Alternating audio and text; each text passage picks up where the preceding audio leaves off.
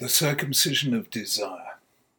It's hard to trace with any precision the moment when a new idea makes its first appearance on the human scene, especially one as amorphous as that of love. But love has a history. There's the contrast we find in Greek and then Christian thought between eros and agape, sexual desire, and a highly abstract love for humanity in general. There's the concept of chivalry that makes its appearance in the age of the Crusades, the code of conduct that prized gallantry and feats of bravery to win the heart of a lady. There's the romantic love that makes its appearance in the novels of Jane Austen. And there's the moment in Fiddler on the Roof, where exposed by their children to the new ideas in pre-revolutionary Russia, Tazria turns to his wife Golda and the following conversation ensues. Do you love me? I'm your wife. I know, but do you love me? Do I love him? For 25 years, I've lived with him, fought with him, starved with him. 25 years, my bed is it. Shh. If that's not love, what is? Then you love me. I suppose I do. The inner history of humanity is in part the history of the idea of love. And at some stage, a new idea makes its appearance in biblical Israel. We can trace it best in a highly suggestive passage in the book of one of the great prophets of Israel, Hosea. Hosea lived in the 8th century BCE. The kingdom had been divided since the death of Solomon. The northern kingdom in particular, where Hosea lived, had lapsed after a period of peace and prosperity into lawlessness, idolatry, and chaos. Between 747 and 732 BCE, there were no less than 5 kings, the result of a series of intrigues and bloody struggles for power. The people, too, had become lax. The prophet says, there is no faithfulness or kindness and no knowledge of God in the land. There's swearing, lying, killing, stealing, and committing adultery. They break all bounds, and murder follows murder. Like other prophets, Hosea knew that Israel's destiny depended on its sense of mission. Faithful to God, it was able to do extraordinary things, survive in the face of empires, and generate a society unique in the ancient world of the equal dignity of all as fellow citizens under the sovereignty of the Creator of heaven and earth.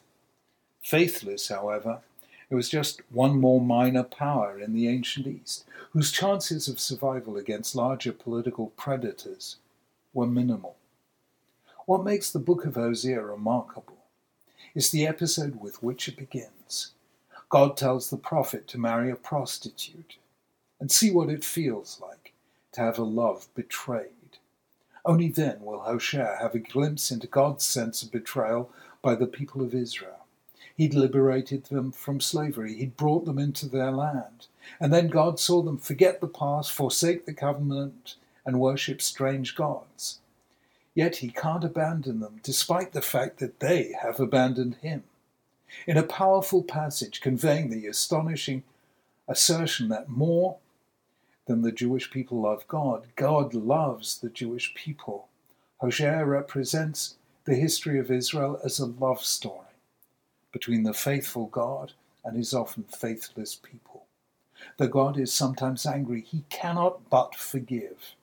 He will in the future take them on a kind of second honeymoon, and there they will renew their marriage vows. This is what Hosea says. Therefore I am now going to allure her. I will lead her into the desert and speak tenderly to her. I will betroth you to me forever. I will betroth you in righteousness and justice, in love and compassion. I will betroth you in faithfulness, and you will know the Lord. It's this last sentence, with its explicit comparison between the covenant and a marriage, that we say, Jewish men say, when they put on the tefillin shel yad, the hand tefillin, winding its strap round the finger like a wedding ring. One verse in the midst of this prophecy deserves very close scrutiny. It contains 2 complex metaphors that have to be unraveled strand by strand. In that day, declares the Lord, you will be called Ishi, my husband. You will no longer call me Baali, my master. Now this is a double pun. Baal, in biblical Hebrew, meant a husband, but in a highly specific sense, namely master, owner, possessor, controller. It signaled physical, legal, and economic dominance. And of course it was also the name of the Canaanite god, whose prophets Elijah challenged in the famous confrontation at Mount Carmel. Baal, often portrayed as a bull, was the god of the storm, who defeated Mot, the god of sterility and death. Baal was the rain that impregnated the earth and made it fertile. The religion of Baal is the worship of God as power. Hosea contrasts this kind of relationship with the other Hebrew word for husband, ish. And here he's recalling the words of the first man said to the first woman, Zot apam, this is now bone of my bone, flesh of my flesh. She shall be called woman, isha, because she was taken me'ish, from man. Here, the male-female relationship is predicated on something quite other than power and dominance, ownership and control. Man and woman confront one another in sameness and difference.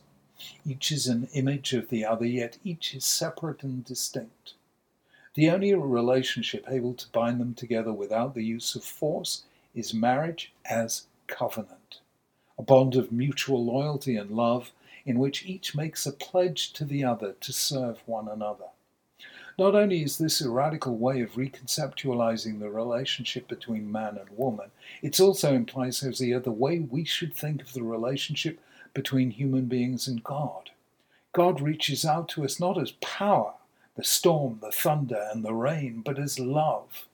And not as an abstract philosophical love, but a deep and abiding passion that survives all the disappointments and betrayals. Israel may not always behave lovingly toward God, says Hosea, but God loves Israel and will never cease to do so. How we relate to God affects how we relate to other people. That's Hosea's message, and vice versa. How we relate to other people affects the way we think of God. Israel's political chaos in the 8th century BC was intimately connected to its religious waywardness. A society built on corruption and exploitation is one where might prevails over right, and that is not Judaism, but idolatry. It's Baal worship. Now we understand why the sign of the covenant is Brit Milah, circumcision, the commandment given in the first of this week's parashiot, Tazria. For faith to be more than the worship of power, it must affect the most intimate relationship between men and women. In a society founded on covenant, male-female relationships are built on something other and gentler than male dominance, masculine power, sexual desire, and the drive to own, control, and possess. A Baal must become an Ish. The alpha male must become the caring husband. Sex must be sanctified and tempered by mutual respect. The sexual drive must be circumcised and circumscribed so that it no longer ceases to possess and is instead content to love. There is therefore more than an accidental connection between monotheism and monogamy. Although biblical law does not command monogamy, it nonetheless depicts it as the normative state from the start of the human story. Adam and Eve, one man, one woman. Whenever in Genesis a patriarch marries more than one woman, there is tension and anguish. The commitment to one God is mirrored in the commitment to one person. Even the Hebrew word emunah, often translated as faith, in fact means faithfulness, fidelity, precisely the commitment you undertake when you make a marriage. Conversely, for the prophets, there's a connection between idolatry and adultery. That's how God describes Israel to Hosea. God married the Israelites, but they, in serving idols, acted the part of a promiscuous woman. The love of husband and wife, a love at once personal and moral, passionate and caring, is as close as we come to understanding God's love for us and our ideal love for him. When Hosea says, "You will know the Lord," he doesn't mean knowledge in an abstract sense. He means the knowledge that is intimacy and relationship, the touch of two selves across the metaphysical abyss that separates one consciousness from another. That's the theme of Shir Shirim, the Song of Songs, that deeply human yet deeply mystical expression of Eros, the love between humanity and God. It's also the meaning of one of the definitive sentences in Judaism. V'ahavta et Hashem Elokecha, you shall love the Lord your God with all your heart, all your soul, and with all your strength. Judaism, from the beginning, made a connection between sexuality and violence on the one hand, and marital faithfulness and social order on the other.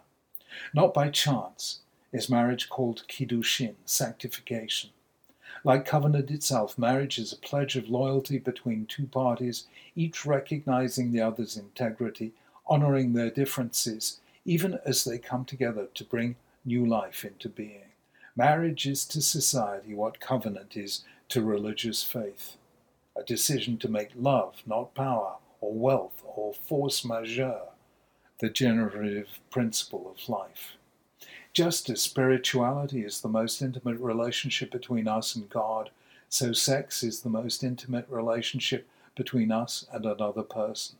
Circumcision is the eternal sign of Jewish faith because it unites the life of the soul with the passions of the body, reminding us that both must be governed by humility, self-restraint, and love. Brit Milah helps transform the male from Baal to Ish, from dominant partner to loving husband, just as God tells Hosea that this is what he seeks in his relationship with the people of the covenant. Circumcision turns biology into spirituality. The instinctive male urge to reproduce becomes instead a covenantal act of partnership and mutual affirmation. It was thus as decisive a turn in human civilization as Abrahamic monotheism itself. Both are about abandoning power as the basis of relationship and instead aligning ourselves with what Dante called the love that moves the sun and other stars. Circumcision is the physical expression of the faith that lives